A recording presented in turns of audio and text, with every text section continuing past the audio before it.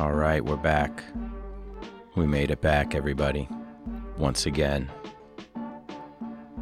As always, welcome. This is the Baked and Awake podcast, and I'm your host, Steve.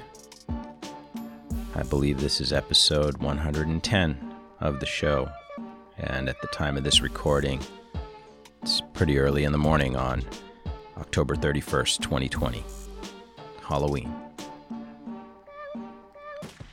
If this is your first time listening, I like to let people know. Most of the time, I try to let people know right up top. If you haven't figured it out already, Baked and Awake. We smoke a little bit of the reefer on this show from time to time. Rather often, if you really want to know the truth. So keep that in mind if you're at the office and not listening on headphones, for example.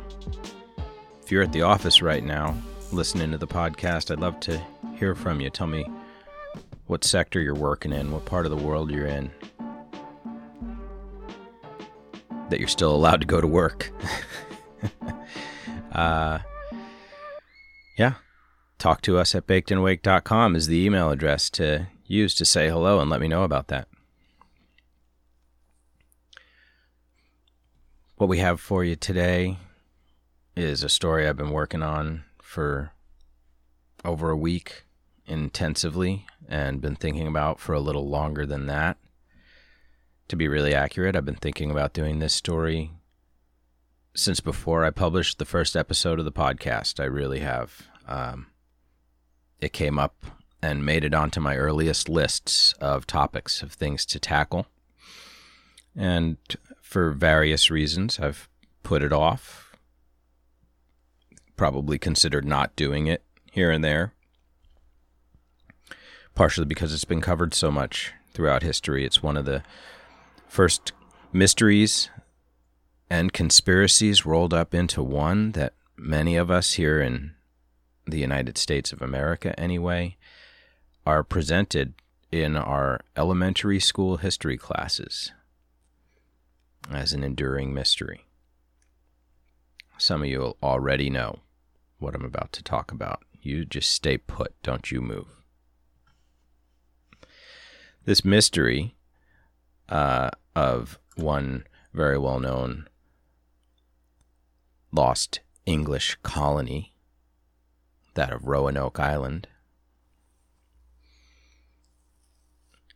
It's, in my opinion, both a ghost story, therefore fitting for a show released on the Halloween holiday, the height of spooky season, as well as, to my mind, a compelling example of competing versions of history that can be found not only here, but in so many stories we have preserved and related as facts throughout human history. I'm about to share with you a whole bunch of very well documented details that I nevertheless doubt you've heard anywhere else. As I've indicated, this is a story many, if not most of you, think you already know. I undertake today to at least tell those of you in that camp a little bit more than you knew before. Maybe a lot more. And for those fortunate enough to be learning about the lost colony for the very first time today, I welcome you most warmly of all. And I promise to treat this opportunity of telling you this tale as the honor that in many ways it is. As always, I'll remind you that there are detailed show notes for every episode of the podcast, and I usually include just about every source that I cite during the show so that you can perform your own research to your satisfaction, should you care to investigate further. Once again, talk to us at bakedandawake.com is the email to use if you want to get in touch, talk further about any questions you have, or for anything else, really. Now, in order to do this Roanoke story any justice whatsoever, we're going to have to use my personal temporal panopticon, otherwise known as a 2018 Mac Mini with 2 thrift store displays and a just decent broadband internet connection. We will use this magic mirror in order to peer into the mists of time. And since this time machine is so powerful, we have the opportunity to not only travel back to 1587, the year of the founding of the famed lost colony, but indeed to 2 years earlier, when the first colony at Roanoke was founded, only to be abandoned in 9 months or so. But really, why would we stop there? Because even in 1585, there were more colonies in North America at this time, and expeditions, also known to you and me today as raiding parties, more of those than I can easily count. So much so that we'll actually come back to this point in a few minutes, after we ever so briefly take a moment to remember, and to a small extent name, the existing long-time inhabitants of the lands in question, which were, at the time of this particular moment in history, already subjected to a persistent, decades-long campaign of trading, raiding, and, yes, enslaving of the indigenous people of North America for the enrichment of themselves and their equal parts English and Spanish patrons back in Europe, with an eye to completely acquiring said lands in time, while subduing the people of those lands. This destiny and mission was laid out from just about day one, as far as I can tell, looking into this history. This episode promises to be a long one, for sure. So I'm talking, plug your phone in, grab a cup of tea, roll something extra frosty up. Probably pack a backup bowl for that, because the ride is long and bumpy, and it ends in the pages of an analog paper book from the 1970s that I found on my own bookshelf, that I just knew, somehow I knew it would have a little tidbit for me, and that book did not disappoint. So to get there, we start here. I try very frequently to use extremely mundane, mainstream sources. Today in 2020, the state of online research that's not sequestered behind, circuitous academic gatekeepers of different kinds. That is to say, the public web, the light web. Such a source as Wikipedia today is frequently referred to by many researchers besides myself, and will be chosen first in any attempts to critique, dissect, or debunk any sort of research or speculations, suggestions, theories that somebody like me comes up with. We're in well-trodden ground with Roanoke. I don't need to come up with any new theories or speculations. By the time we're done here today, we're all going to know exactly what happened at Roanoke, and we'll probably pass down our version of that truth to others when it comes up and the opportunity arises in our lives in the future. As I said, however, in the late 1500s, at the time of the beginning of colonization by Europeans, they were visiting a continent that had a long and storied history of not only populous existence of people, but that of established, rich, cultures, societies, civilizations, if you will. We jump to an article on Wikipedia entitled "The Pre-Columbian Era" to underscore this understanding. Now, for our purposes, we won't go so far back in our time machine as the Archaic period, which consists of a Middle Archaic and a Late Archaic period. But we will briefly touch upon the Woodland period, which, as you'll see, I think is a great place to start. The Woodland period, according to our Wikipedia article here, the Woodland period of North American pre-Columbian cultures lasted from roughly 1000 BCE to 1000 CE. BCE and CE, quick reminder, before Common Era and Common Era, so this would be 1000 years BC to 1000 years CE is a 2000-year period or era. The term was coined in the 1930s and refers to prehistoric sites between the Archaic period and the Mississippian cultures. The Adena culture and the ensuing Hopewell tradition during this period built monumental earthwork architecture and established continent-spanning trade and exchange networks. In the Great Plains, this period is called the Woodland period.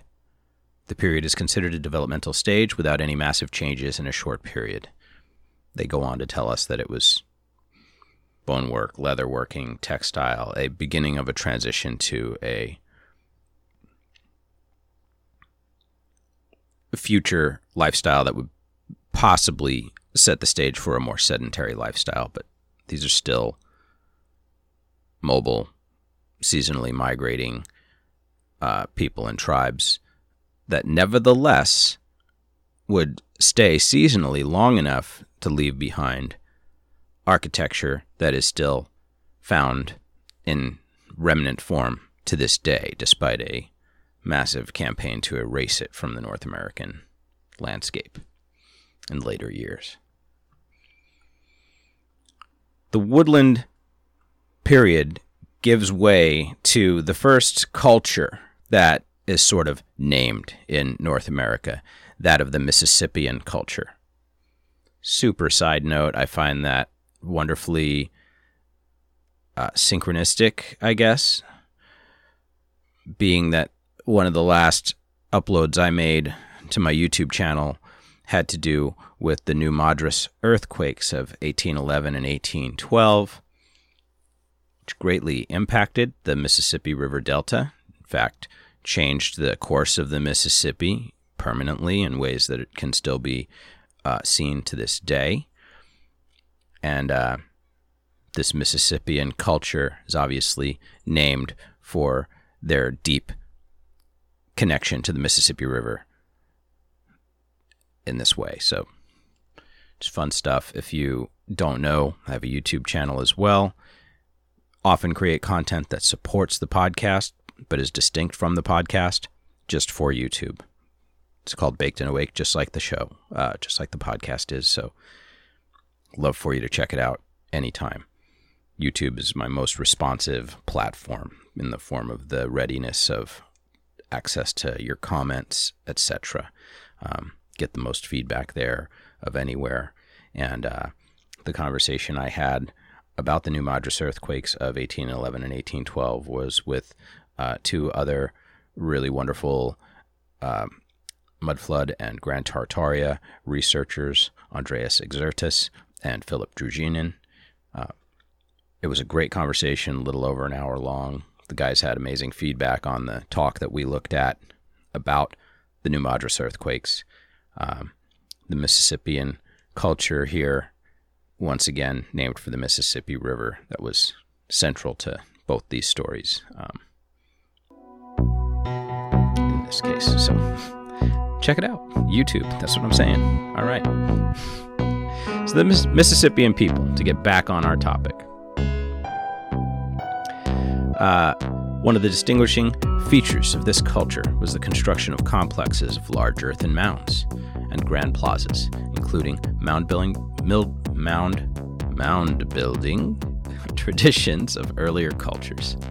They grew maize and other crops intensively, participated in an extensive trade network, and had a complex, stratified society. The Mississippians first appeared around 1000 CE, following and developing out of less agriculturally intensive and less centralized woodland period.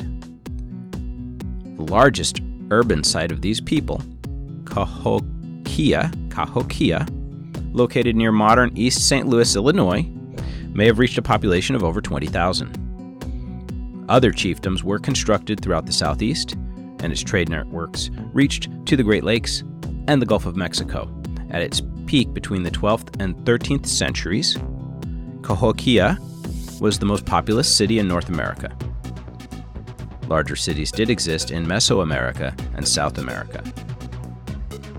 Monk's Mound, major ceremonial center of Cahokia, remains the largest earthen construction of the prehistoric Americas.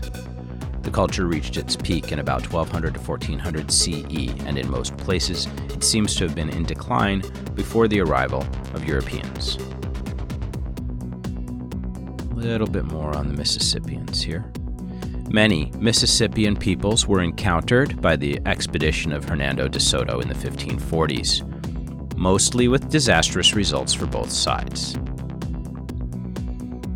Unlike the Spanish expeditions in Mesoamerica, who conquered vast empires with relatively few men, the De Soto expedition wandered the American Southeast for 4 years, becoming more bedraggled, losing more men and equipment, and eventually arriving in Mexico as a fraction of its original size. The local people feared much worse, though. The local people fared much worse, though, as the fatalities of diseases introduced by the expedition devastated the populations and produced much social disruption. By the time Europeans returned 100 years later, nearly all of the Mississippian groups had vanished, and vast swaths of their territory were virtually uninhabited.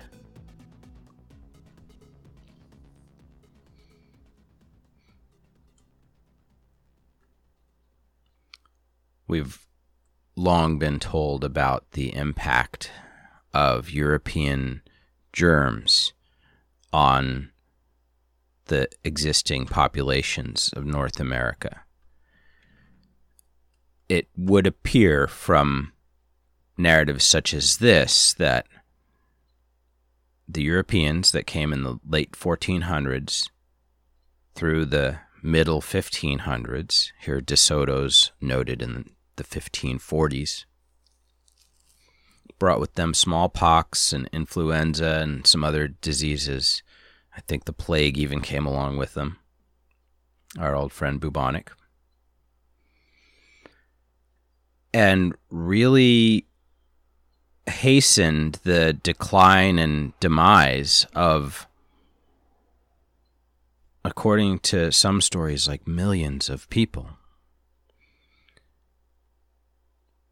So in addition to all the trading and raiding, etc., that was happening,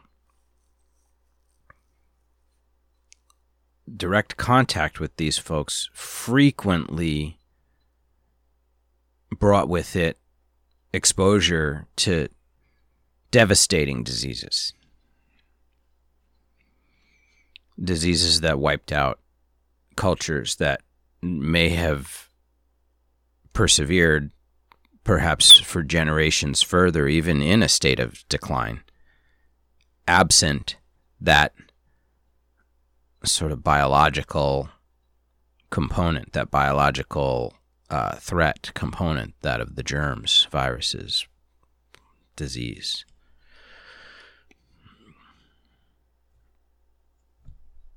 Yep. So we've got our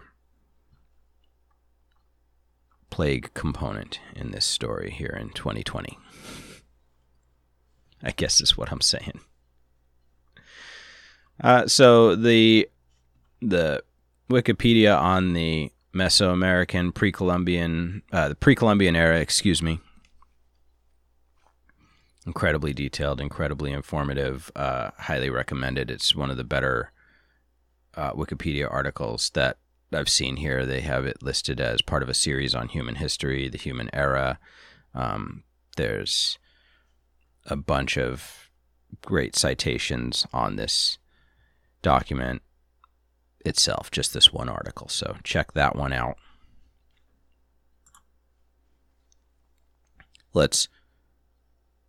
Having acknowledged the existence of the Mississippian culture that was more or less wiped out, paving the way for the European explorers to contact what were already remnant nations of the Mississippian culture, who actually became more tribal in a almost direct response to the arrival of the Europeans. Europeans showed up. They had gunpowder. They had textiles and spices from Europe. They had printed books. They had literally a language and alphabet that they were trying to proliferate in the North American continent, and would at every opportunity begin that exchange of linguistic tools, trying to establish history and hegemony with one another. As a result of this, many of these newly self-identified tribal nations quickly had to sort of pick a side for themselves if they wished to really get an advantage over their neighbors. Obviously, the gunpowder and the prospect of rifles alone at this point in history in North America could change the course of an entire nation's history, an indigenous people's nation's history. They could become a superpower in their own region by having this sort of technology and by having the powerful friends that arrived on boats over the Atlantic. So we go from the pre-Columbian era Wikipedia article to another excellent Wikipedia article about the timeline of European colonization of North America. And again, I love sources like this because it's right here for anybody. Nothing that I've encountered in these couple of articles, nor the Roanoke article, which will also come from Wikipedia that we'll be moving on to in a moment, told me anything super new or different than I knew previously. Again, this is a pet subject of mine, so I've watched every little Silly History Channel documentary about this over the years, or anything else that's come along that I can see, and read every little story that gets bubbled across my feed whenever Roanoke pops up. Just always have, right? Was captivated when I was 7 and heard about this for the first time. Never went away. If you'll indulge me, I'm going to take a quick puff. I hope you're having a session with me here today already and are feeling the richness of this story already. We're just getting started.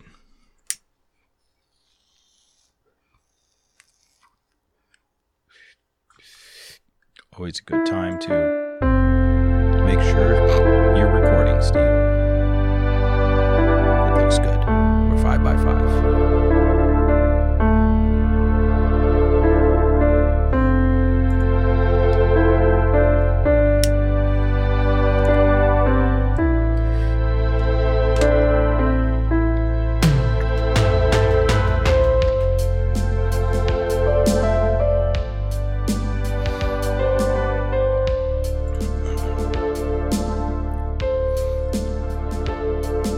So again, hanging out on Wikipedia because we love it, because it's a place for you to go to. We can critique it if we want. We can easily move beyond it if we need to. So far, today, for our purposes, it's doing really good for us. Got a lot of detail here in all these articles, and we will be jumping out of Wikipedia to a couple of helpful supplemental locations as well. I'm telling you, this Roanoke just gives and gives. So, again, we're getting context right now for the colony. And now we're going to look at the timeline of the European colonization in North America, because I want you to understand, so many of us, get this story presented to us as something that's like the first British settlement in North America. Like this was some deserted, undiscovered, untrammeled, barely conceived of outpost that no one was there before these people. Not only were we there, we were over there fucking shit up for years already. And to the natives, whether you're Spanish or whether you're British, it's 6 of one, half a dozen of the other kind of potato situation, right? White whack jobs with thundersticks on big, awesome boats coming over for the last, better part of 100 years if you go back to the earliest visits. Every time they came, they brought drama. Every single time. Okay, so the natives had a extremely dynamic relationship with these people that was already robust at the time of Roanoke's founding. In the 16th century alone, and bear with me here as I lapse into a speed reader recitation for you here, I'm going to give you the highlights of, actually, we'll start at the late 15th with our good friend Columbus. Only to point out that, almost 20 years before Columbus, 19 years before Columbus, João Vaz Corte Real was reported to have just about landed in Newfoundland. Okay, so that's another European who was in Newfoundland at the land of codfish 20 years before Columbus, somebody we never hear about. In Columbus, we all know 1492, Nina Pinta Santa Maria Mission. Okay? In 1492, Columbus makes it to the Bahamas, Cuba, and Hispaniola. He establishes a city on Hispaniola, La Navidad, destroyed the following year by natives. 1493, the colony of La Isabela is established on the island of Hispaniola. Maybe that thing survives for a while. 1493, again, Columbus makes it to Puerto Rico. 1494, Columbus goes to Jamaica. 1496, Santo Domingo, the first European permanent settlement, is built. Okay, so we have a permanent European settlement in 1496. Roanoke is 1587. So it's 89 years ahead of Roanoke. They're in Santo Domingo. 1497, John Cabot reaches Newfoundland. 1498, in his third voyage, Columbus reaches Trinidad and Tobago. 1498, La Isla is abandoned by the Spanish. La Isabela, abandoned by the Spanish. So that colony lasts 5 years. 1499, João Fernandes Lavrador maps Labrador and Newfoundland. Now we're in the 16th century, the century of the Roanoke expedition. 1501, Corte Real brothers explore the coast of what is today the Canadian province of Newfoundland and Labrador. 1502, Columbus sails along the mainland coast of South Yucatan and reaches present-day Nicaragua, Costa Rica, and Panama. 1503, Las Tortugas, noted by Columbus in passage throughout the western Caribbean, present-day Cayman Islands. 1508, Ponce de Leon founds Capara on San Juan Bautista, now Puerto Rico. 1511, conquest of Cuba begins. 1513, Ponce de Leon in Florida. 1515, 4 years later, conquest of Cuba completed. 1517, San Francisco Hernandez de Cordoba lands on the Yucatan Peninsula. 1519, founding of Villa Rica de la Veracruz, Veracruz. 1521, Hernan Cortez completes the conquest of Mexico. 1521, Juan Ponce de Leon tries and fails to settle in Florida. 1524, Pedro de Alvarado conquers present-day Guatemala and El Salvador. 1524, Giovanni da Verrazano sails along most of the east coast. 1525, Estevao Gomez enters Upper New York Bay. 1526, Lucas Vasquez de Ayllon briefly establishes the failed settlement of San Miguel de Guadalupe in South Carolina, the first site of enslavement of Africans in North America and of the first slave rebellion. So, at this time, 1526, some 50-some-odd years before the Roanoke colony,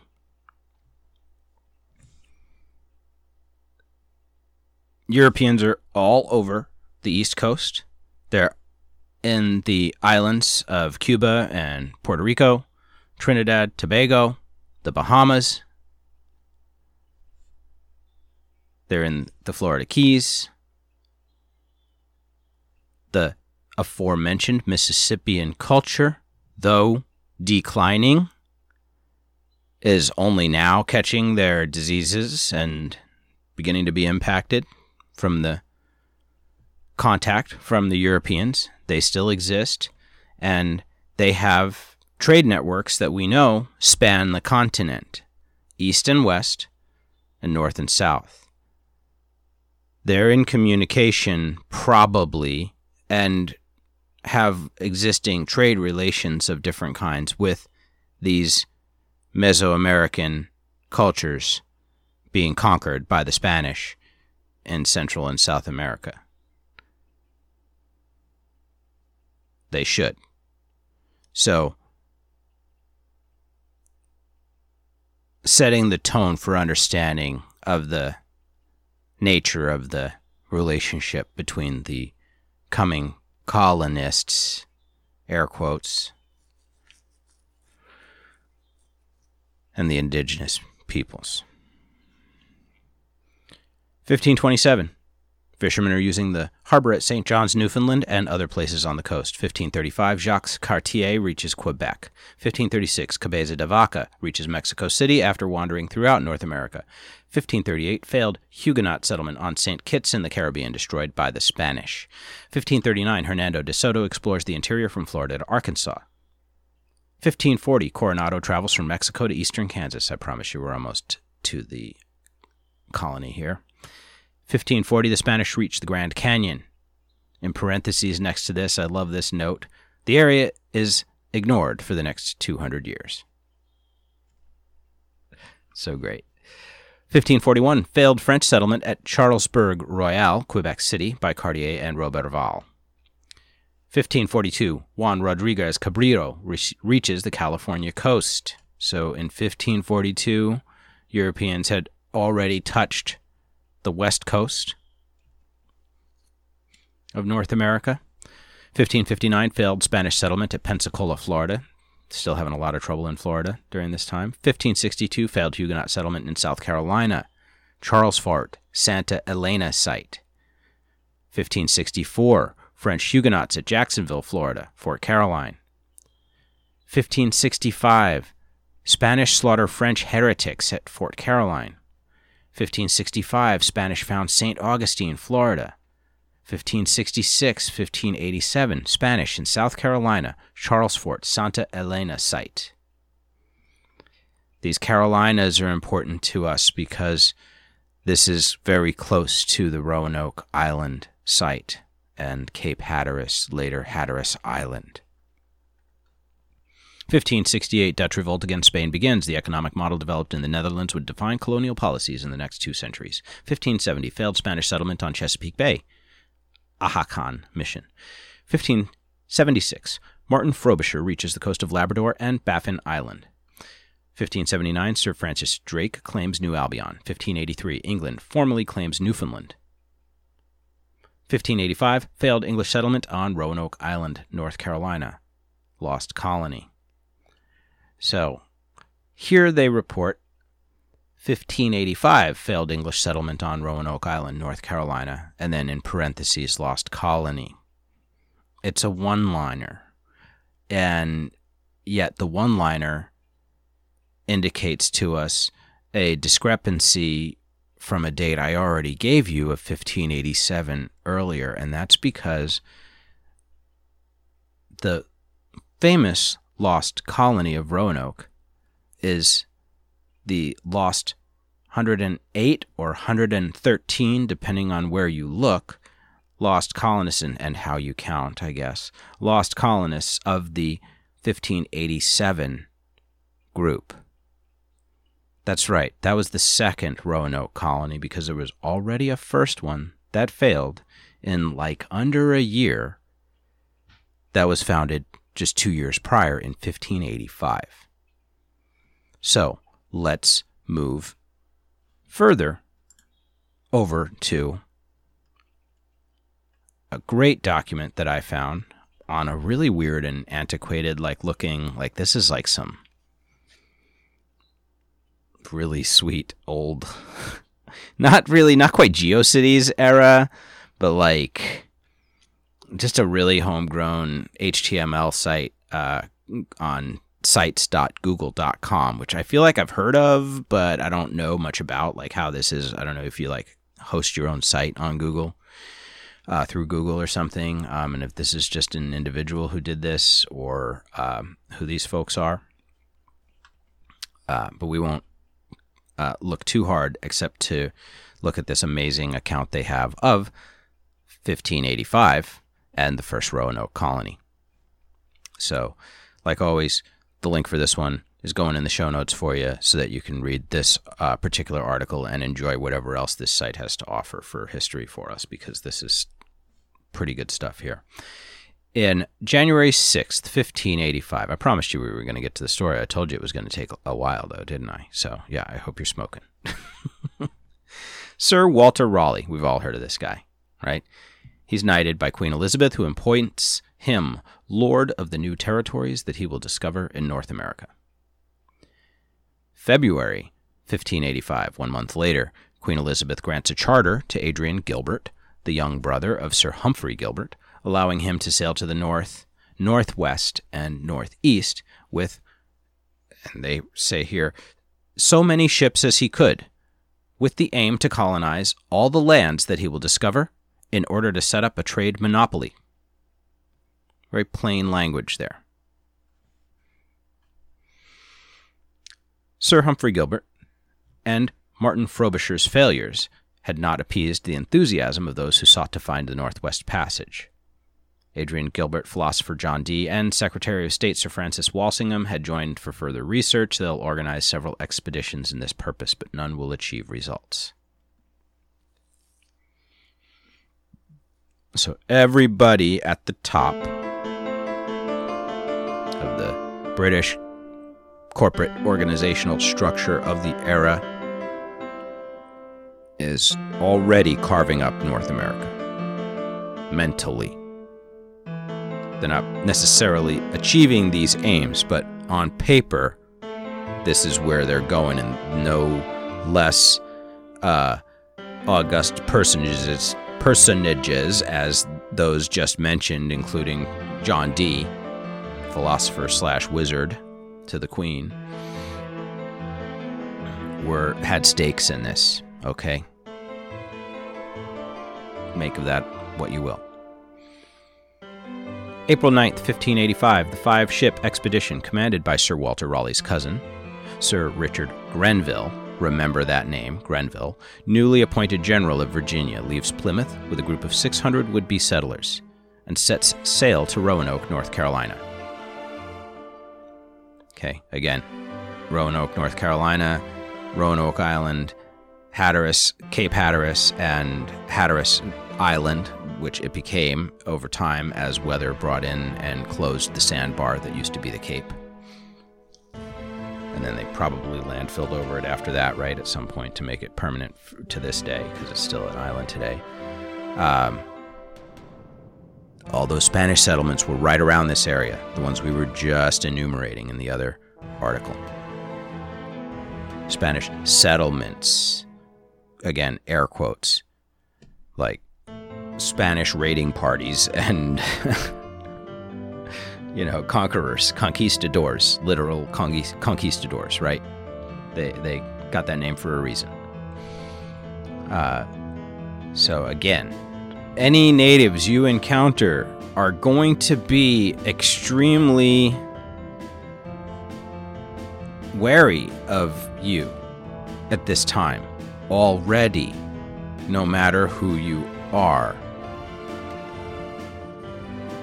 Nobody they've met yet has been anything other than dangerous, deceptive, exploitative, and or deadly. Nevertheless, they keep trying to trade and enter into something resembling civil discourse with these people. Possibly because the writing was on the wall and you knew they weren't going to stop coming. Putting yourself in the shoes of the indigenous. So some of you gotta figure out how to deal with these people, because again, they're not going to stop coming. So, Grenville, remember the name.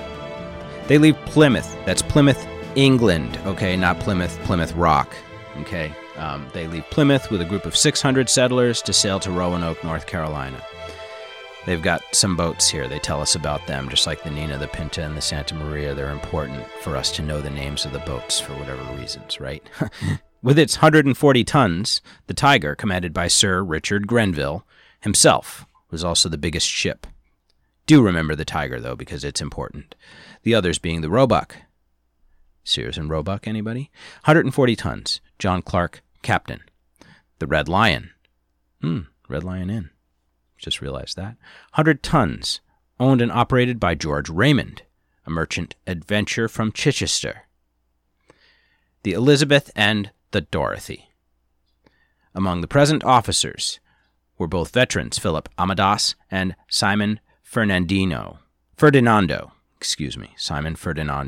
but also Thomas Cavendish, who was later going to become the third sailor to perform a full world tour, John Arundel, Grenville's half-brother, and John Stukeley, his brother-in-law. I take the time to relate this to you to belabor the point of the fact that they go on to tell us the further members of this troop, cousins and friends of Walter Raleigh, including Richard Gilbert, a Courtenay, a Prideaux, Ralph Lane, and Anthony Rose.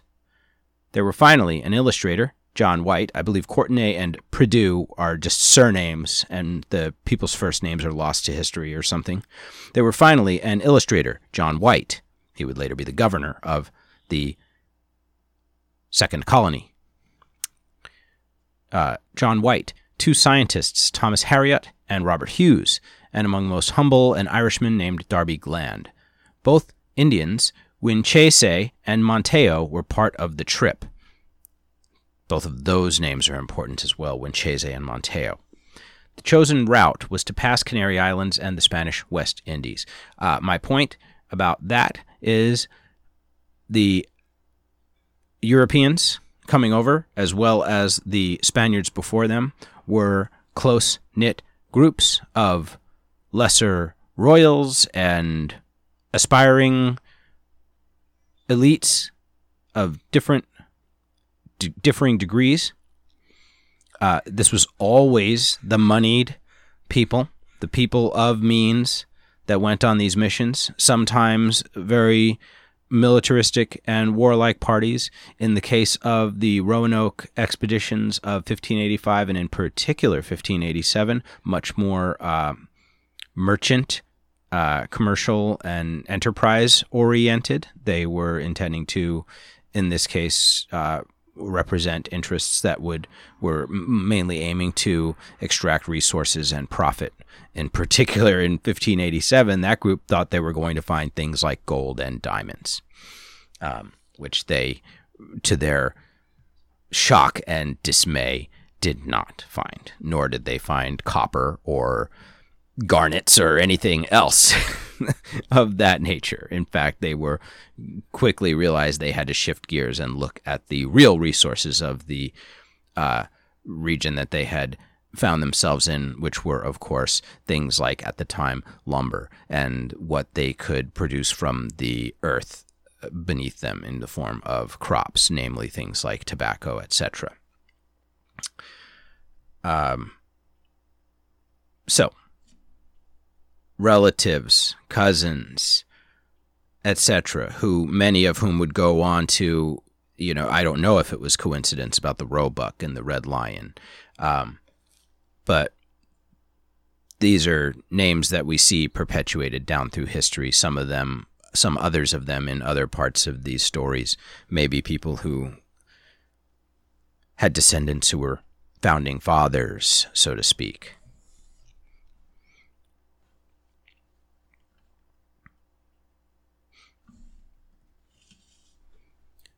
Back to it.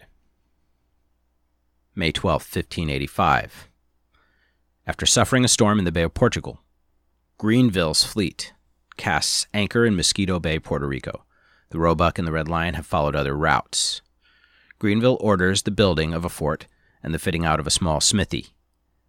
He asks also his men to build a new rowboat intended to replace the one lost in the gale.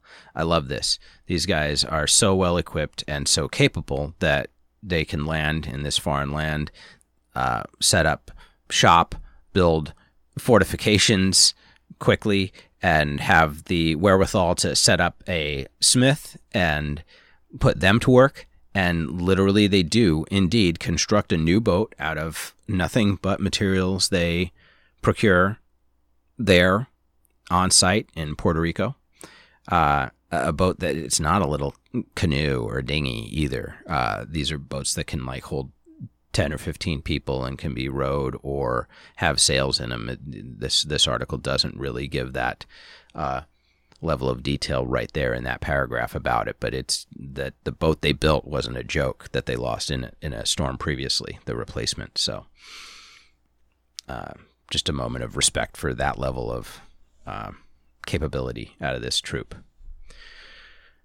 Tired of waiting in vain, the missing ships, waiting in vain, I think the word is missing for the missing ships, the Raleigh expedition left Puerto Rico in late May, not without having previously set fire to the fort and surrounding woods, nor forgetting, by the way, to loot 2 Spanish frigates, illustrating the fact that England and Spain were virtually at war.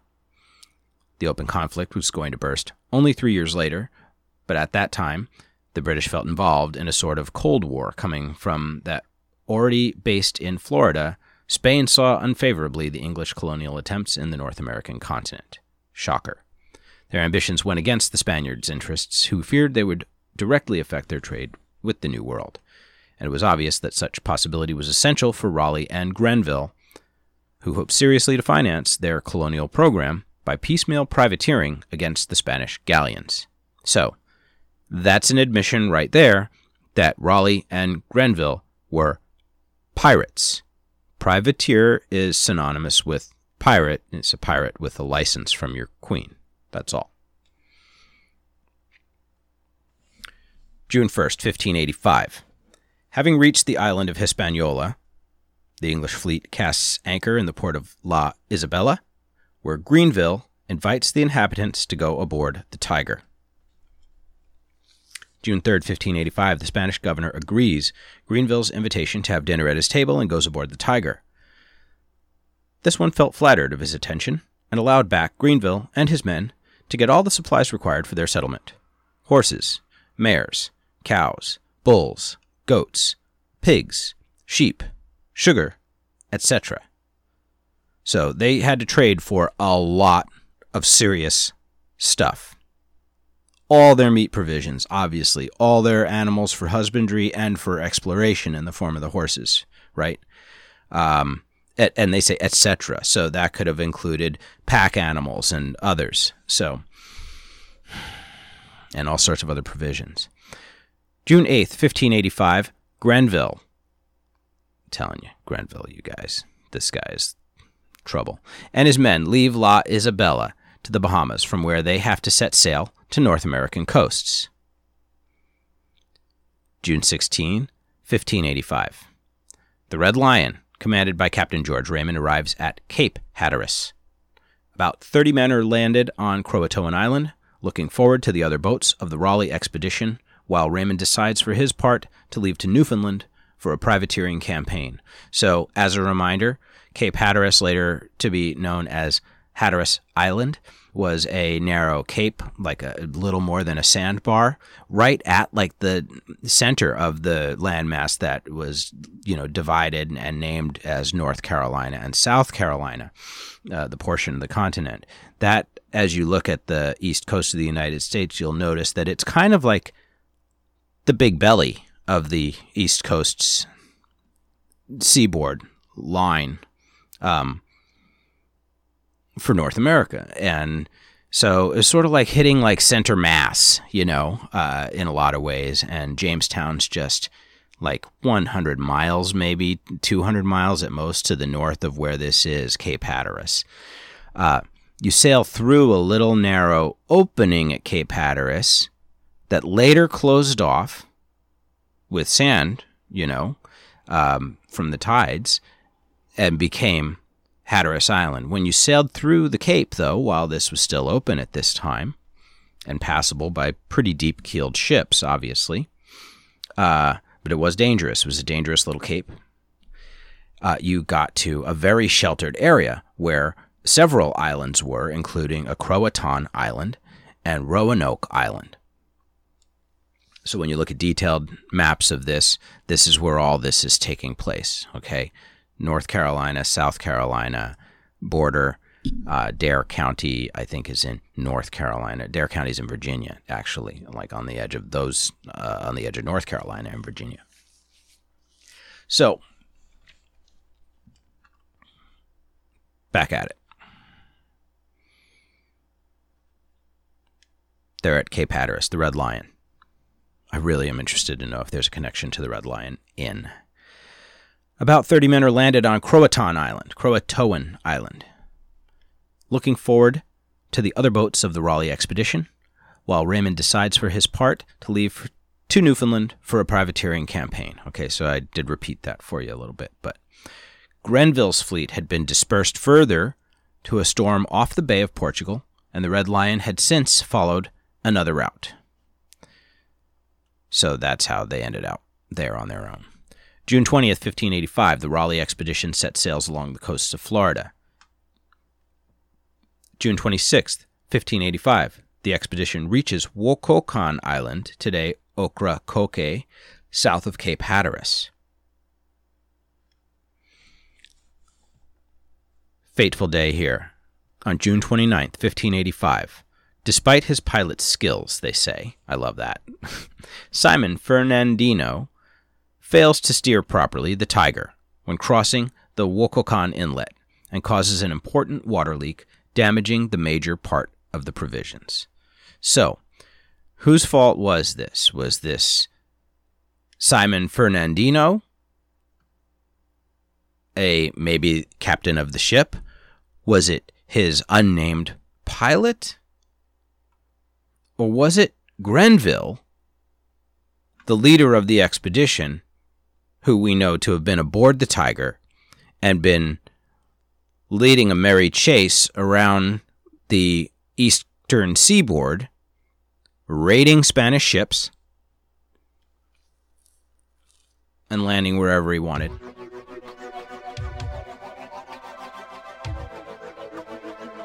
They seriously fucked up their boat here. They had over like a year of provisions. Here we go. The incident was even more disastrous than while provisions had initially, another missing word, than that, comma. While provisions had initially to allow the colony to survive for a year, what was left ensured its livelihood for barely a month. Okay, so everything went rotten. They almost sank the ship. They had a fraction of their reserves. Fernandino caused, accordingly, a lot of resentment among the colonists. No shit. July 3rd, 1585, Grenville sends Winchese, all right, a now desperate Grenville, they should say, and a small company to inform King Wingina of their arrival. Unlike Montejo, here's why this is important. Winchese, you'll recall, you probably don't recall, but I'll remind you, he's one of two natives who the Europeans had already, they don't make this clear until right here. They more or less kidnapped these guys, had already dragged them all the way to Europe and back to present them to the Queen and stuff. They had them over there for months and then sailed them back. Winchese, unlike Montejo, who was rather well accustomed to the English manners, Winchese had never really agreed to be carried, despite him, to England. Right? Never really agreed to be carried despite him. So what he's saying is he didn't want to go. They took him despite himself. He was kidnapped to England, and he had just arrived at Dasamaquapay. That's a city name. Excuse me, did my best. That he hastened to chase away his accompanists and informed his tribe that the newcomers were not as trustworthy as they believed, or as they would present themselves either. So Winchese raised the alarm. And again, that story that he would have told that day to his people would have been repeated, would have been handed over to messengers who would go out and do their usual communication with their neighbors, friendly and, slightly contentious. Nevertheless, they were all, to some extent at this point in time, still to an extent communicating with one another about their continuous, fraught contact with the Europeans. So, great paragraph there in this story, pointing out that Winchese was not feeling it. He had been kidnapped. He was, they thought they still had him under control. They thought that, he was their boy. And as soon as he got back within running distance of his people, he was out of there. And telling everybody to not trust these guys. So, July 6th, 1585, John Arundel is sent with Montejo to Croatoan Island, where they find the men, landed shortly before, from the Red Lion. July 11th, 1585, Grenville leaves for exploration in the mainland, accompanied with about 60 men and the Indian Montejo. July 12th, 1585, they visit the village of Pamiayok, where lives Pamiakum, Wininga's rival. John White makes on this occasion spectacular watercolor sketches of the town with log houses and palisades around it. Longhouses and a palisade around it. Nice inset here of that John White painting.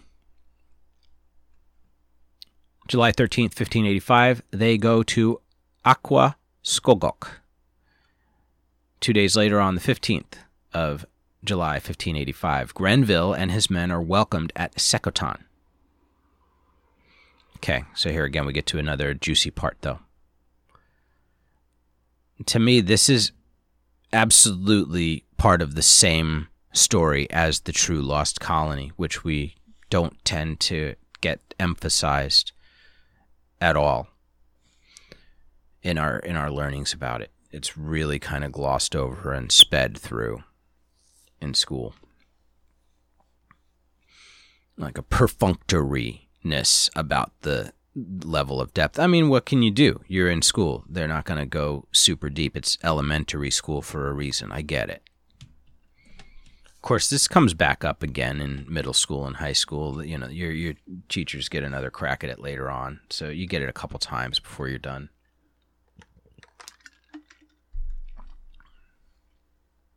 But here we are in July 1585, Grenville, soon to be the infamous Grenville. Unlike the previous year, the Indians remained divided on the reception to be reserved to the foreigners. Their return had been preceded by strange phenomena, as a total solar eclipse and the appearance of a comet. But the most worrying came from the insidious arrival of a disease which recently began to decimate the autochthonous autochthonous population.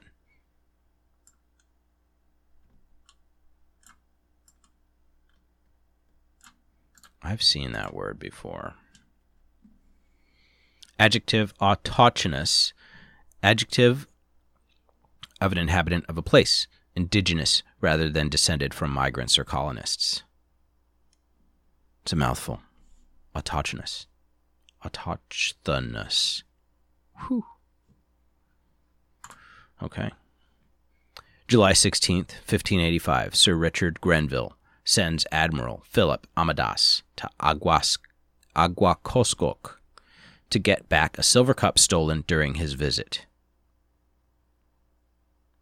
You heard that right. He sent an admiral to go after a silver cup that I'm putting quotes around stolen. All right, Grenville's desperate. He's been desperate for a little while already.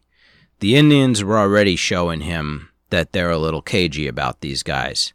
On top of it all, they've got celestial signs, comets, and plagues impacting them, not only from a philosophical outlook standpoint, but from a physical impact standpoint. So their hosts are a little bit hurting anyway, on top of having a pretty dim view of these guys based on past behavior. Am I painting a picture for you here yet? So he sends an admiral to get back a silver cup stolen during his visit. The Indians, not being decided to do so, or maybe not even able to do so, because this silver cup could be complete, absolute malarkey. The order is given to chase away all the inhabitants and to set on fire the village and the corn crops. Sir Richard Grenville, everybody.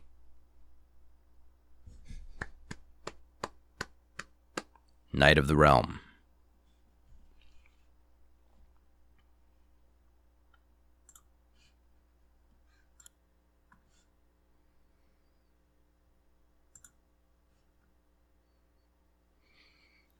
Grenville triggered the Secotans' anger by not hesitating to sack and make burn down the whole village of Aguascocok for the simple theft of a silver cup.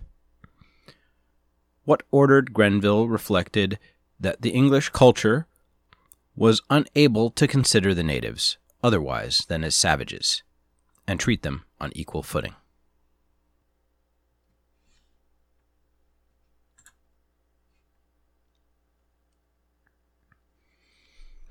July 21st, 1585. Leaving Wokokan, Grenville set sail following the Outer Banks, northbound up to Roanoke. He meets Granjanamio, King Wingina's brother, in Dasamonquepequek, and asks him to allow his group to settle in the north of the island. July 27th, 1585, Grenville anchors at Hataraske, not far from the strip of coastal dunes at a short distance from Roanoke.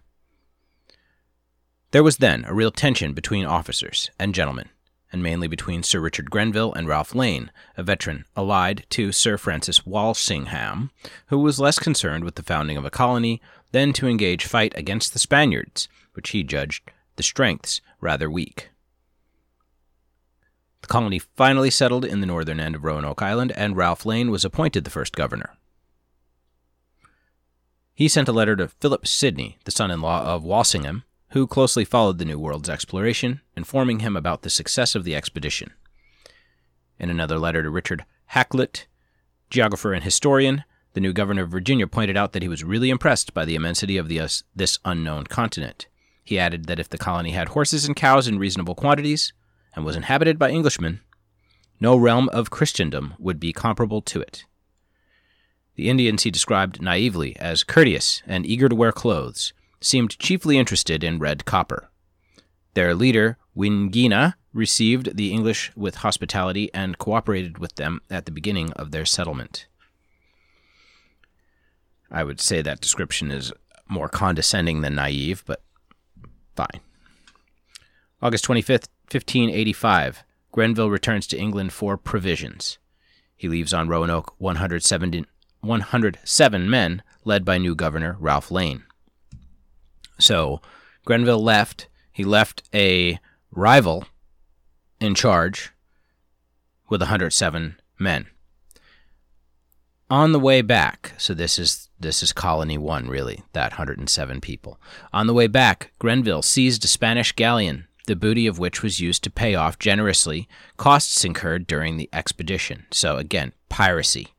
Upon his arrival in England, he reports to Walsingham, who confirmed him all the interest of the Queen to his project and insisted on the, quote, national character of the Virginian venture.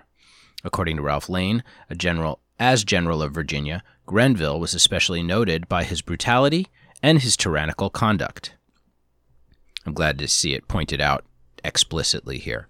He relied on the foresight of Sir Walter Raleigh to move him aside from the project of colonization, for his pride and immoderate ambition had more endangered the settlement than contributed to its safety.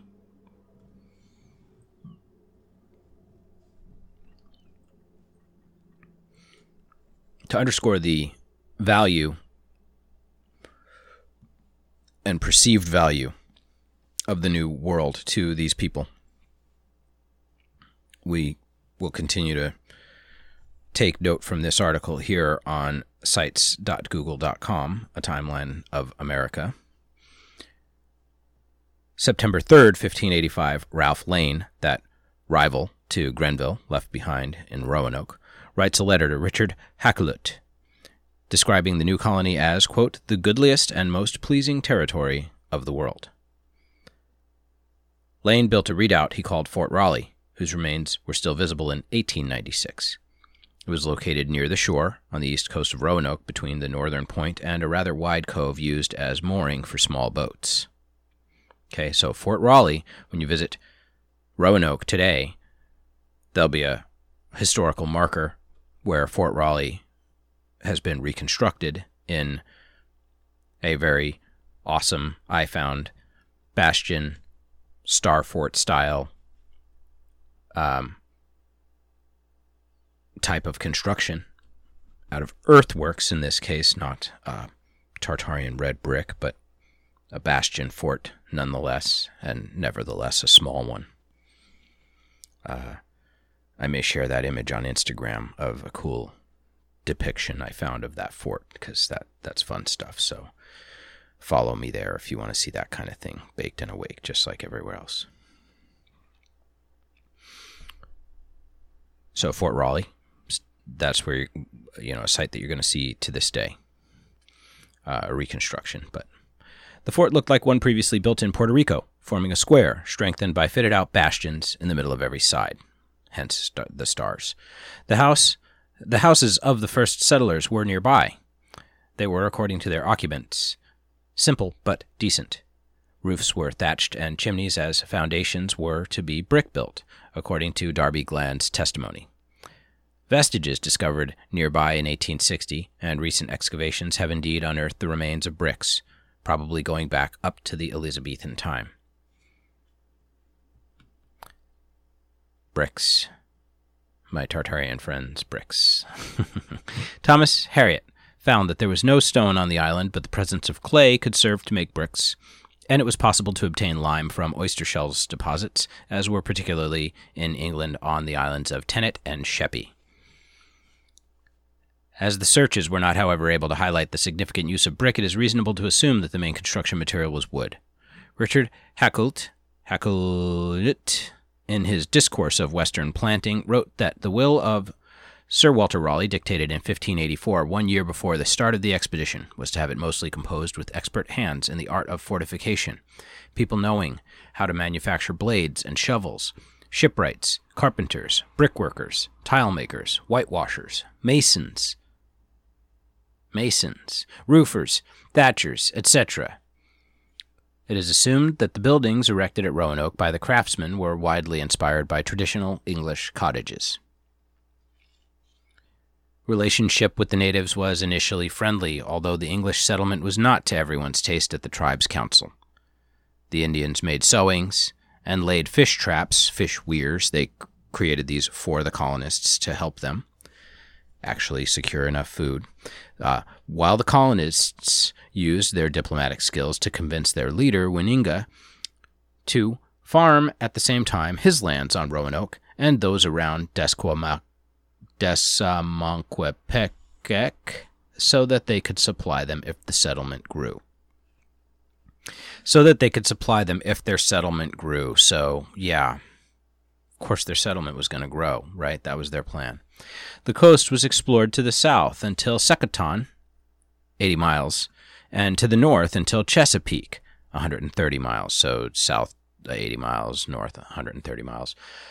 Thomas Harriot gathered information on plants, animals, and stones. John White, remember that name, he'll come back around again, made inimitable watercolor paintings of the Secauton life in Roanoke and the coast.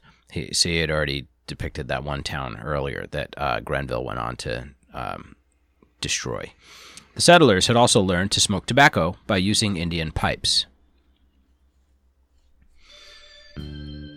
It is unclear to what extent the first settlers conformed to the criteria laid down by Richard Hakluyt. I'm telling you guys, Hakluyt. Hakluyt. Let's call it Hakluyt. But records tell that there were experts in fortification, brickmakers, carpenters, and roofers. This is no wonder they could make a boat. They could rebuild boats out of the fricking dirt and twigs and keep rocking. They literally brought a nation-building contingent, didn't they? We also know the name of the colonists. Thomas Harriot teaches us that some of them were high-born citizens who became fast nostalgic of their cozy bed and delicate food. Here's important elements. Others, according to Lane's testimony, were excellent soldiers. There were also people of humble condition of whom Darby Gland had to be the representative, and who, although Irish, had certainly taken part in the expedition without having really chosen. What does that mean? Another shanghaied member of this expedition?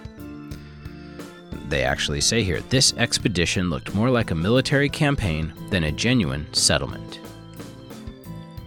The season progressed, and it was not only too late to plant, but none of the colonists was much of a farmer. Accordingly, they depended on both Indians and England for their supplies. Staples such as salt, horses, cattle had been mostly acquired from the Spaniards, the same people they were raiding and killing, by the way, at other moments, through negotiation, but also by force. Okay, so obviously, again, acquired from the Spaniards by raiding their ships on the water.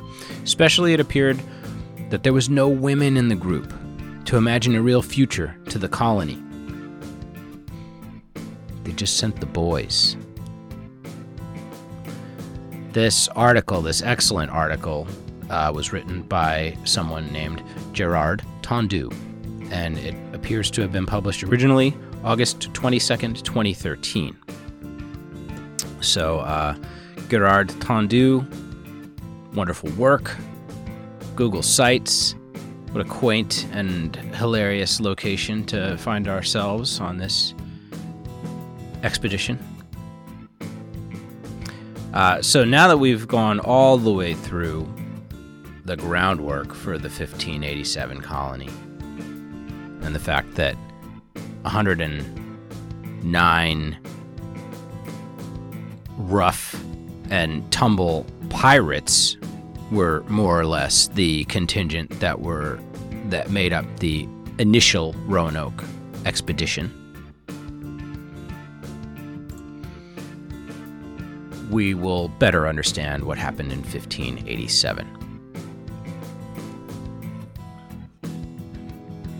We'll return now briefly to my own handwritten notes about this story as we come to the 1587 campaign.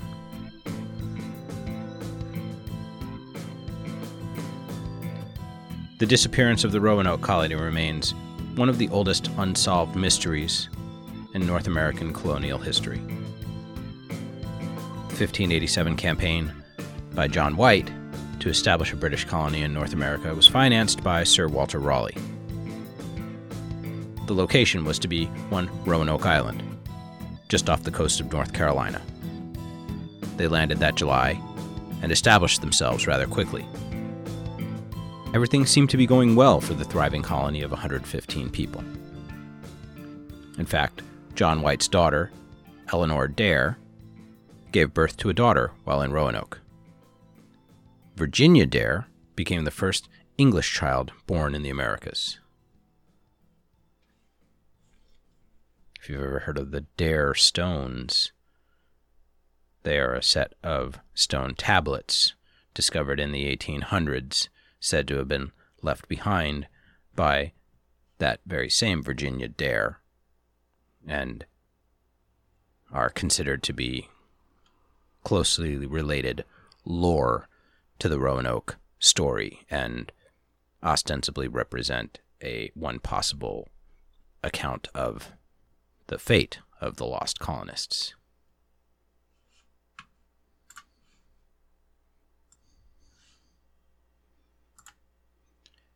So I've actually included a link to a video I watched on YouTube at the beginning of my research that I used to help refresh my memory about the lost colony. And indeed, even I had sort of forgotten about the first colony, the 1585 colony, honestly, when I sat down to create this episode. One of the videos in particular, I give you two. One's actually like a longer, detailed account, and it's all audio, but it's also on YouTube. But this shorter video is only like a 9-minute or 11-minute thing. It's perfect. And it's like 7 wild theories that you may not have known about Roanoke, okay? So they float some really weird stuff, including a theory about, cannibalistic natives eating them after they were left behind for a resupply.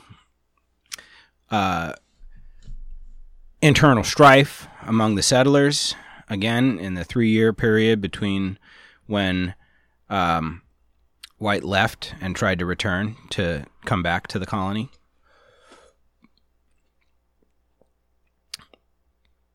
Things like the aforementioned disease, a plague, that, like the one that had perhaps happened to the Mississippian people. Maybe one was passed back to the colonists, or maybe their own plague came with them and flared up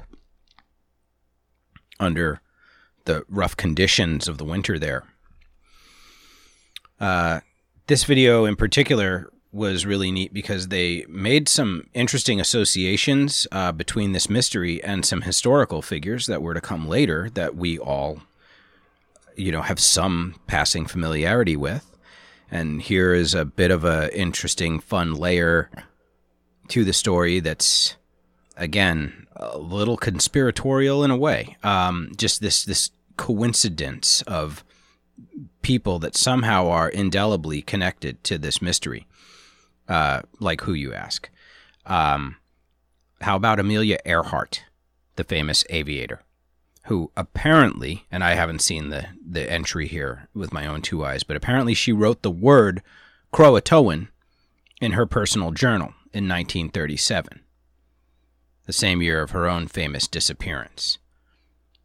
All right, when she was attempting to circumnavigate the world in her plane.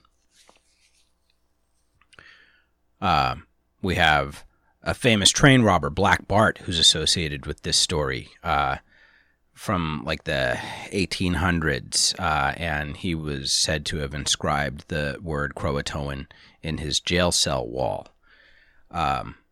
Similarly, the 19th century horror author, some people are really familiar with this guy. I've always heard his name. I've never really read much from him, but I'm interested in him now as a result of this story, because it turns out horror author and, in his time, better known as a journalist, Ambrose Bierce, Bierce, right? You've heard this name before. Apparently, again, with carved the same word in his own bedpost or bed frame. And then this guy, who was in his 70s at this point, soon afterward disappeared in Mexico, never to be found. he was like a weird adventurer in his later life. Really weird. Like I went off on a huge Ambrose Bierce tangent researching this story. There was a ghost ship from 1921. It was named the Carroll A. Deering. I don't know. I haven't looked into Deering at all, but the boat was named Deering. The boat was a ghost ship. It had no crew. It ran aground on where? Hatteras Island, or Cape Hatteras. It was still Cape Hatteras at the time. They had Croatoan in their logbook. One of the last entries. Again, I didn't look at the logbook myself. Okay, these are, I guess, secondhand sources at best. Yeah, Edgar Allan Poe. I'm looking at my notes here still. Edgar Allan Poe, the Edgar Allan Poe, Mr. Halloween himself, was said to have uttered the word aloud upon his deathbed. All right, and he was on his deathbed in what were widely reported to be like delirious ramblings. Okay, this guy was found in a shambles, having been missing himself. Okay, Poe went missing in Pennsylvania, and then like weeks later, 2 or 3 weeks later, was found in a gutter, quote unquote, in the streets of Baltimore, Maryland, and then went on to like not recover and die, and was mumbling about this lost colony on his deathbed. That could have been, mere invention, or it could have been him intentionally trolling on his own deathbed. Wouldn't put it past a guy like Poe to associate himself with such a mystery, right? So, what's this about Croatoan? Well, as I said, John White, the leader of the expedition, left for England after just a few months. Their supplies were not what they needed them to be, not unlike the 1585 expedition. They were in a little better shape than the 1585 boys. But things were looking iffy. Relations with most of the locals very dicey at best when he left. John White, as we'll come to discover in the very last citation we have for this story and the best of all, left specific instructions to those he left behind in the colony on what to do in the event that they needed to evacuate from the location on the island. He asked them to carve a certain style of cross, something that looks to me a lot superficially like the German Maltese cross, that flared cross. It's a little bit more elongated in this case, but still equilateral. An old British cross that the name of it escapes me. It might come up in the notes. Or alternatively, to use a secret signet or secret code, or otherwise carve indelibly the name of the location that they were trying to retire to, and to do it in a conspicuous place so that they could find it upon his return. So we know from many accounts that both the word Croa or Crowit or Crow, the portion, was carved on a tree, but in addition to that, the entire word Croatoan, both the name of an island and a local tribe, were found carved upon the actual fortification wall that had been built in the time since John White left in late 1587. We're going to get the full details of his leaving and returning here in a book that I will be reading out of, entitled Strange Stories, Amazing Facts. That is a old Reader's Digest book from, according to the publication date here, 1976. The Reader's Digest Association printed this book. And it is a funny book that a weird, kooky, like, aliens truther Yes, David Wilcock. Yeah, those of you who know him know how out there he is. He's interesting. I wouldn't call myself a devotee of him or anything of that sort at this stage of my life, but I definitely enjoyed listening to him talk once upon a time on whatever different shows he was featured on, which, I'm sure he appeared on History Channel and Discovery a million times in different forms. And I don't know if Gaia is still a thing, but he was doing a Gaia series for a while. Anyway, he credits this as being a book that he loved as a child and that set him off on his journey of exploration of the mysteries of the world. And having my own strong childhood affinity to the Time Life books series that were so popular in the 1980s when I was a kid growing up, and being a child of the encyclopedia and family bookshelf as I thought to myself, oh, what a great book to get a hold of. I wonder if I can find this, online. And of course, promptly found it at this point several years ago already on like Half Price Books online or something like that, and got a copy, nice hardcover copy of it shipped to my house for, I don't even know, under $10 whenever I got it. So, found it to be a fun book in the finest tradition of all those old Time Life books. Again, this one coming from the Reader's Digest people.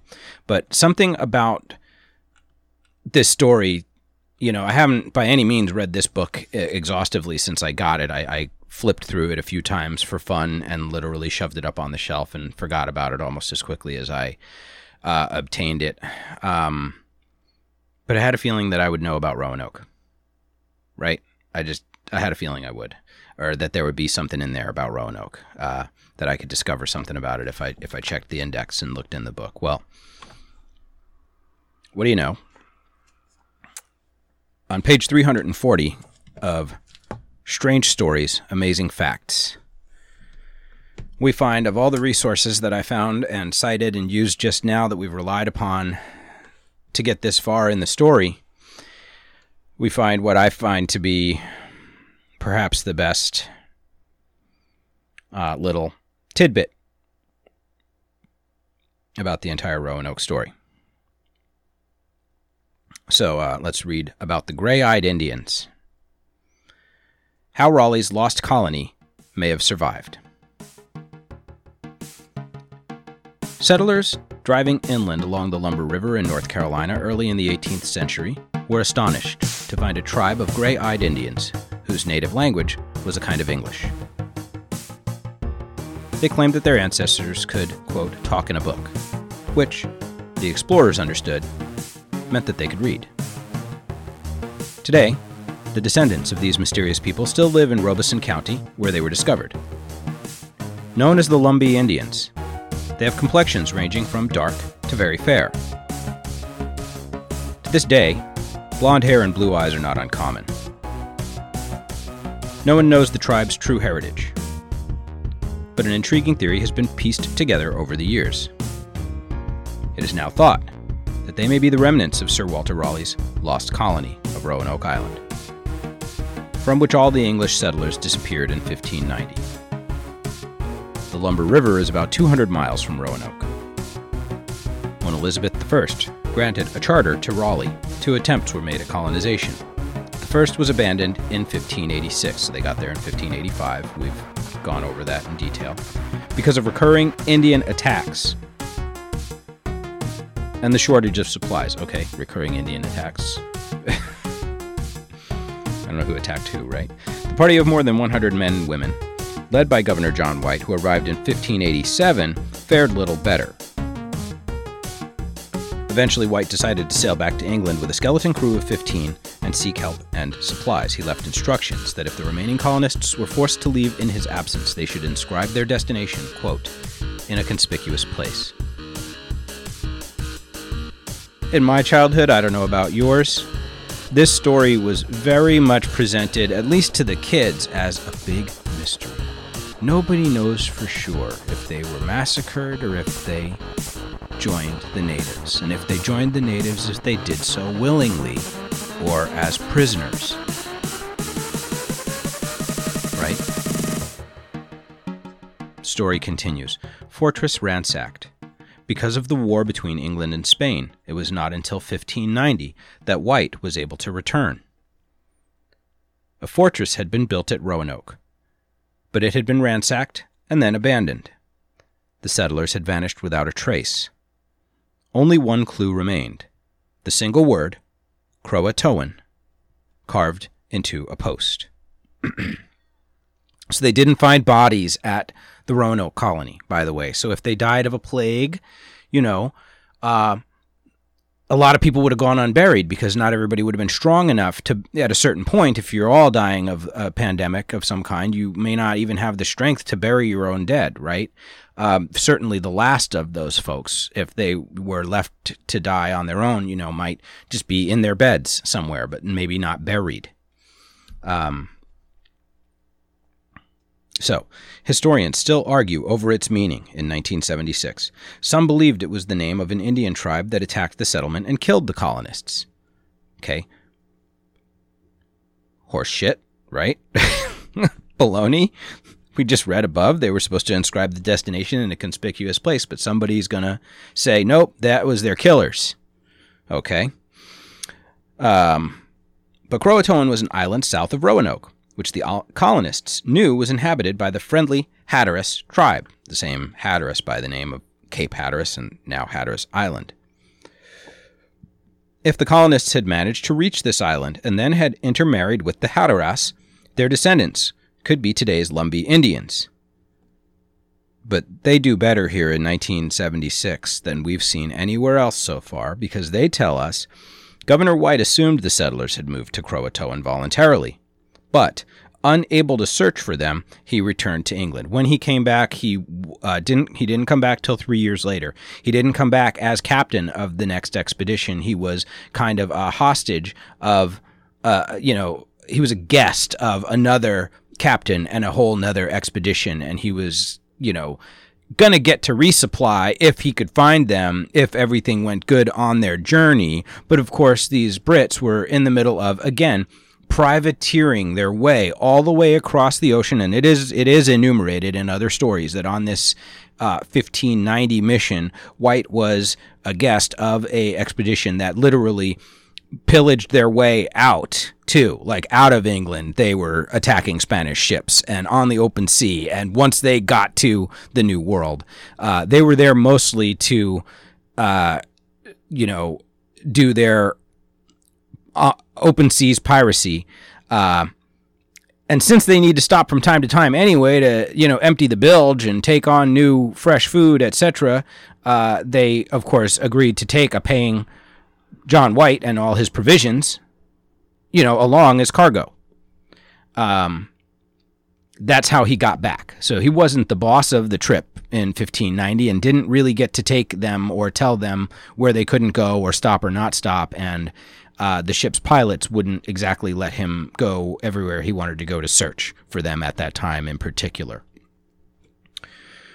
So, back to it though. Unable to search for them, he returned to England. Now there is strong evidence to suggest that he was right. This is what we've been waiting for, everybody. About 1650. So 1587, 1650, I'm talking 70 years later, right? 67, something like that. Many Hatteras Indians, 63 years, migrated to the mainland, settling in the Lumber River Valley. Okay, this is when we got paperwork on these people, started then. Of the 95 surnames of the, quote, lost colonists of Roanoke, names such as Sampson, Cooper, and Dare, along with no fewer than 41 total, can be found among the Lumbees. So, 41 surnames associated with the original 95 recorded surnames that have been preserved are present in this tribe. In 1976, according to Reader's Digest. So, I liked that. That felt conclusive to me. It felt settled. As a postscript to the entire story, I'm going to link you to an article from August of 2020 in the New York Post online. This is not a paywalled article. I was originally going to read the entire article. I'm not going to now due to the depth that we took on the rest of this story. But great article about a book that was being published in 2019 called The Lost Colony and Hatteras Island. And I will read a couple of highlights from the story and point you at the whole thing because it's a great postscript to this. In 2019, the author Scott Dawson says here, they paraphrase, that he surmises the colonial settlers were assimilated into the Croatan tribe on Hatteras Island. Later, the tribe was wiped out by smallpox. The upshot, the tribe was lost, not the colonists. Perhaps the members of the tribe who moved in the 1600s to the mainland were the remnants of the smallpox decimated tribe, and therefore they needed to come in and sort of join the larger population on the mainland at that time, coming out the other side of that plague. They go on. The book's bombshell is Dawson's allegation that the truth has always been known, but ignored because of racism. Quote, the mystery started in 1587 when over 100 English settlers arrived on Roanoke off the coast of North Carolina. 3 years later, they vanished. The only clue to their whereabouts, the word Croatan, right? So we don't need to do that. We just did that. We see the famous drawings. The story is a great story, though, and a quick read.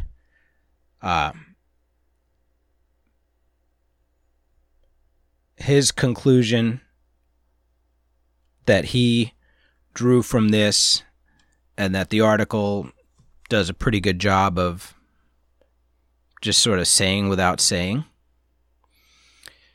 is that for a lot of reasons, especially today, this story of Roanoke and its lost colony continues to be allowed to be discussed in terms of it being a mystery, when in fact it doesn't take much digging in very unusual places to come up with a very rich understanding of what happened in this particular case. What was known both at the time to the contemporaries of the colonists, to those one generation or so removed from them,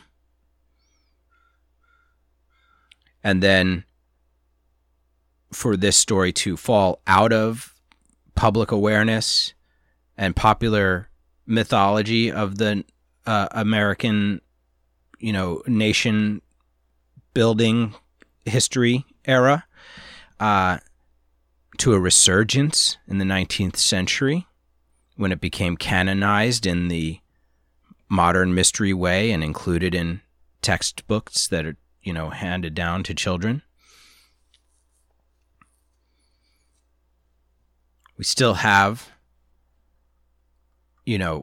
amateur archaeologists funding their own DNA testing in 2016, 2018, 2019 to come up with the proof of what they're saying here about these so-called lost people. That was the gist of this story. This researcher wrote a book based on some amateur archaeology they did, including DNA testing of descendants of the White family.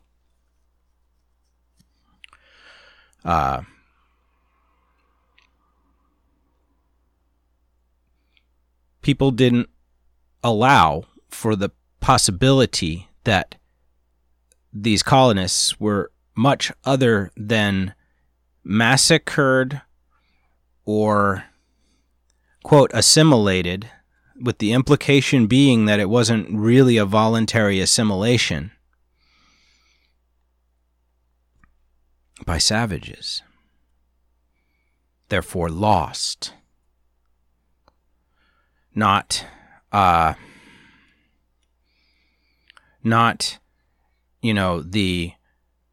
very correctly cowed former aggressors, colonizers, now in dire straits, abandoned by their own patriarch, left to their own devices amongst natives whom they and their contemporaries from just a couple years before that, immediately setting the stage for their time with them, badly misused many of those natives.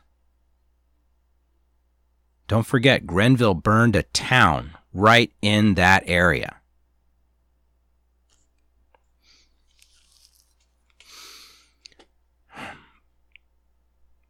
That, how could we imagine that the natives would treat these people well or with any modicum of compassion, having been left behind like that? In fact, it served to be a wonderful example in the narrative of the bloodthirsty savages who deserved to have their land taken from them by force or by deception, usually both,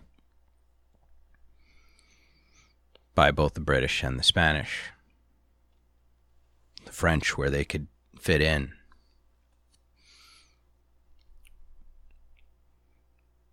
So, what other stories can you think of that are called mysteries today, that upon looking into them a little deeper, you see that in many ways what's called a mystery by one group of people, is remembered explicitly as a terrible deed by another.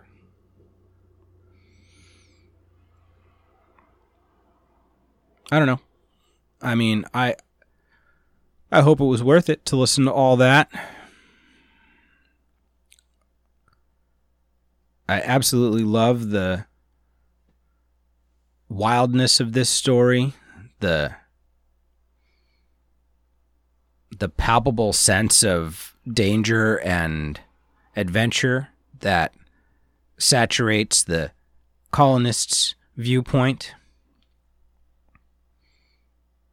And then when you step back and look at it from the meta layer at all and you see what was going on, you think to yourself, wow, it's a hell of an adventure you went ahead and chose for yourselves to go over there and murder a bunch of people while spreading disease and literally displacing them off of their entire continent.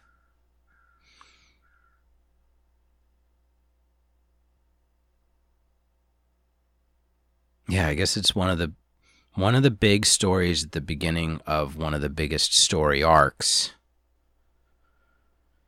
that we get to learn about in history. And I guess I'm saying Roanoke was no mystery. What was going to happen there in 1587 was going to happen because of the Europeans' behavior in 1585 and in the decades preceding that in that same area. The Spanish contributed to the natives' dim view of the English, and the English, as they showed up, proved themselves every bit as detestable and untrustworthy as the Spaniards.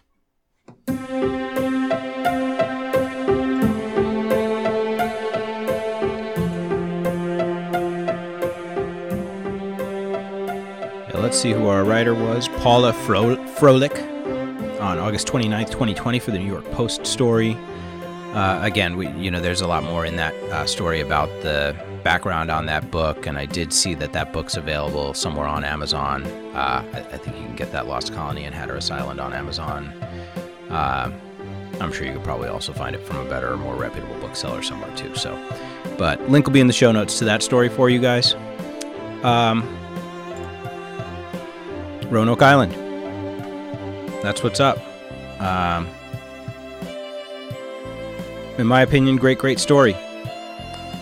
Again, Virginia Dare, supposed to have left behind the Dare Stones. Look into them. They're an incredible story in and of themselves. The first stone is widely regarded to possibly be authentic. The rest, kind of in question. Virginia Dare herself is rumored to be haunting Dare County in the form of a white deer. Yes, indeed. Dare, deer. See what they did there. So, for reasons like that, this story will never be allowed to pass out of the mystery category, right? In that part of the country today, the Roanoke mystery and Virginia Dare and the existence of the mythology surrounding those events at that time are maybe one of the biggest reasons anybody visits those, particular historic sites, right?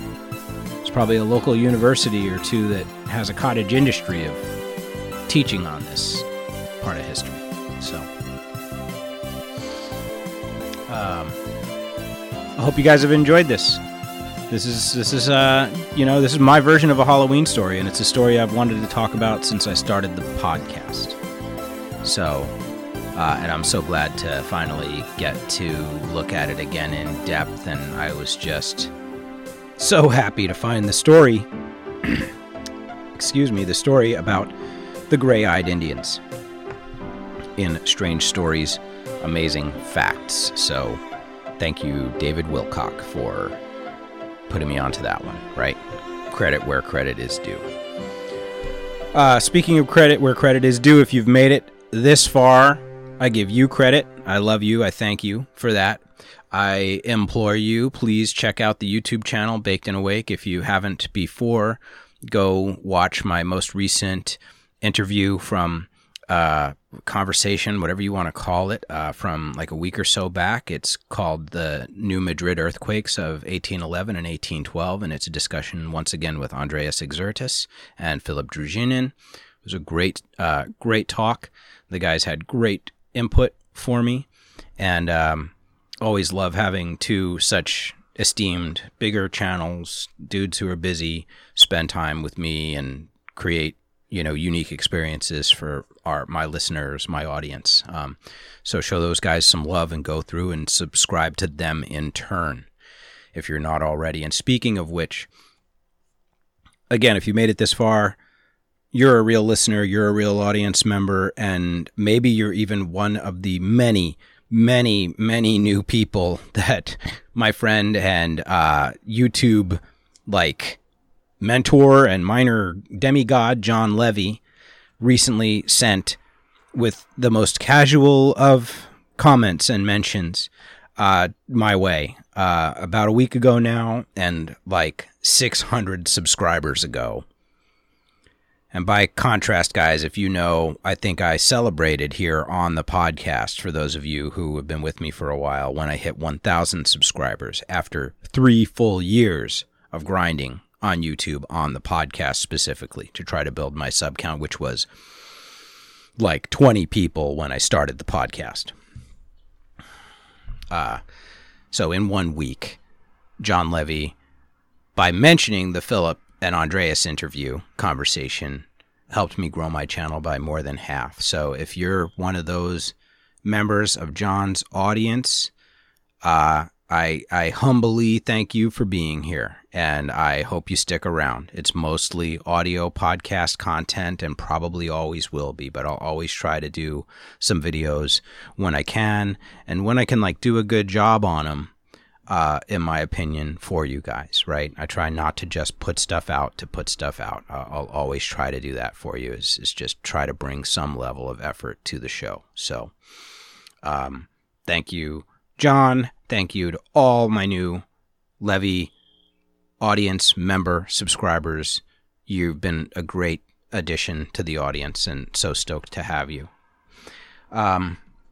Finally, I will remind everybody who listens to the podcast, and as I include in the show notes every time, that any music you hear on the show is music that I have secured proper rights to and permissions for reuse of. Much of the music in the past that has been featured has been from such artists as Auntie Luode, who is always included in my show notes and is often gone back to with his large library of music, instrumental music for me. One Driven Official, many YouTube artists who have been made available to me through the YouTube Creative Commons fair use license, reuse license. It's not a fair use license, forgive me. As well as in today's episode, music from Life is CZ on YouTube, which a great beat that I was happy to secure the rights to reproduce here on the podcast. CZ is a talented hip-hop beat maker. And again, if you made it this far, you really get the extra bonus content. I hope you'll hang around for just a moment to hear me badly attempt to rap over CZ's beat. Hope you guys have an amazing Halloween holiday, a safe one. Make it as fun as you can in this strange climate we know we're going to try. I've got trick-or-treat aging kids, so we're going to have some fun, both taking care of kids at the door and trying to work the neighborhood even under these conditions. So, and I hope that you include me in your holiday. Maybe towards the evening time. Maybe one of the later things you do today. I'm going to go to work now and try to get this out for you so you have it. Maybe we'll spend some time together tonight, after dark. All right. Until next time, you know what to do. Smoke some indica for me. And do shit anyway. I didn't know this beat was called The Riddler before I wrote this verse, but this is my questions rap, baked and awake. Up late, baked and awake, still seeking answers, still spotting fakes. It's been like this since I was in my teens. Asked my youth pastor things that were beyond his means to ponder, let alone to answer. Questions like mine to the faith were a cancer. 30 years later, and I'm still on this path. Very few insights, though. I'm no polymath. I got a brain a mile wide, but maybe 1 inch deep. How's a man like me supposed to ever sleep? In this life that's so short and so hard and unfair, many only live to work and produce an heir. Is that the measure, the sole rate of success? These magic bank balances are kids' first steps? Alright, that's fucked up. Those steps could be the key. Our kids, the reason to be who we were meant to be. Back in the day and way back when. Before all the bullshit, before all the pain, before I doubted myself, when I still trusted myself, when I was pushing myself, I was still feeling myself. But now I look in their eyes and what I see is myself. And all I want to do is give them all of myself. Even all the questions I never answered myself. As I wish them Godspeed, still not knowing what speed that was.